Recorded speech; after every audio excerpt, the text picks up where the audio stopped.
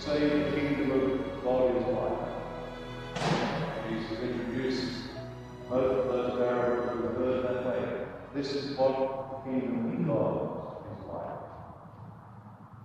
Now, for many centuries, as far as I can see in records of preaching, that misunderstanding that the kingdom of God was sort of the body of the Christians prevailed. So the preaching was often about how the community grew under the dynamism of the Holy Spirit. And that, of course, is not entirely an infallible way of seeing the kingdom of God as a group of believers. And often the growth of the kingdom is from individual to individual.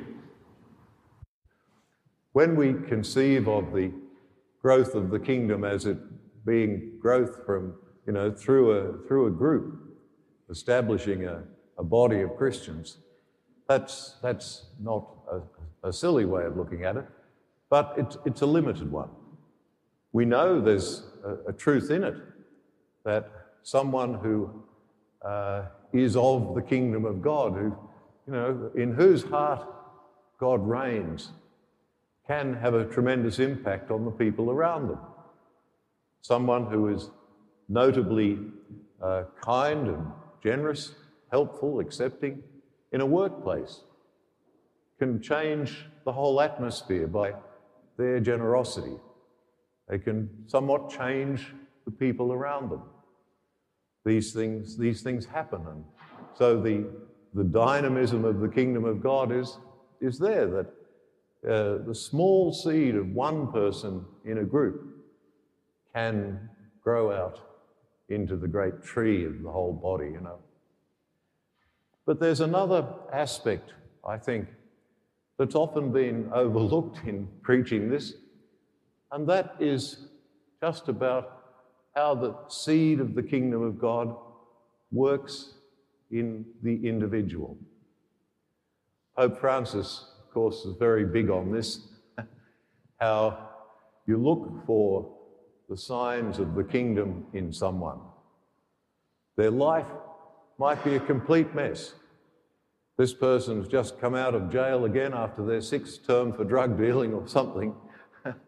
And, to a lot of people, this is a life that's wasted and wrong. And yet, Pope Francis would say to us, we don't abandon people. You look for what could possibly be built on.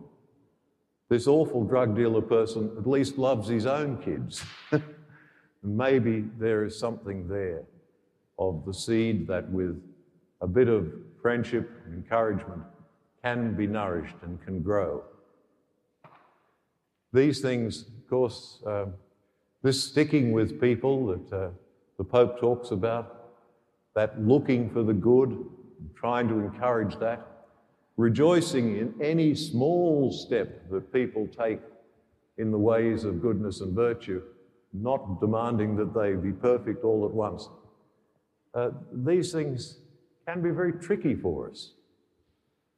Every parent, I think, knows the difficulty, that you want your children to know that you're for them.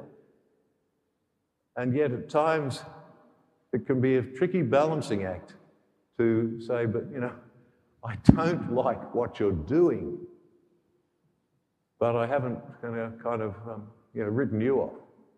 And that's becoming, I think, trickier and trickier, because our community now, there are lots of groups that sort of demand, if you don't accept what I'm doing, you're not accepting me.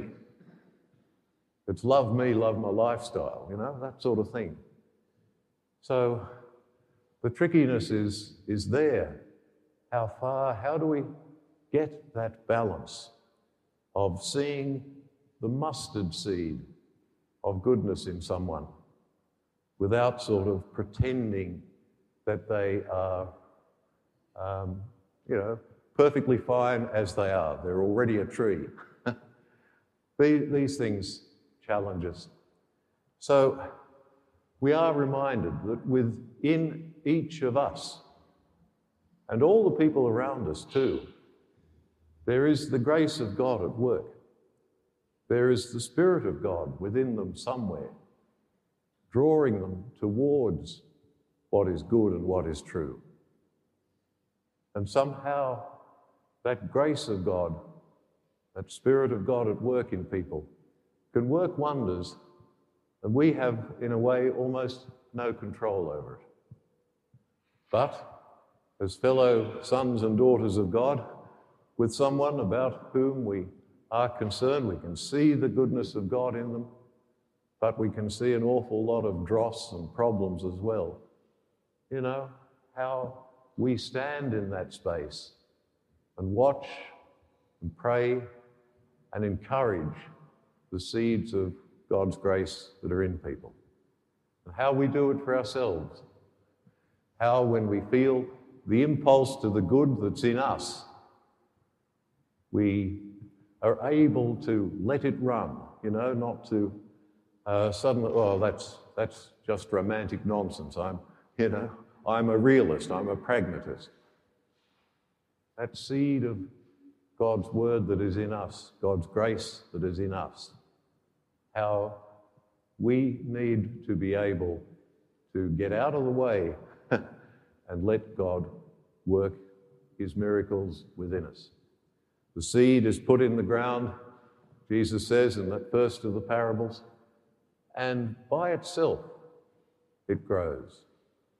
It's a real pleasure when we see that happening in someone's life. It's a real gift to us when somehow that is happening in our own lives. But it's also a kind of, it can be that real challenge to us in dealing with others, to acknowledge the seed that's at work without, as I say, kind of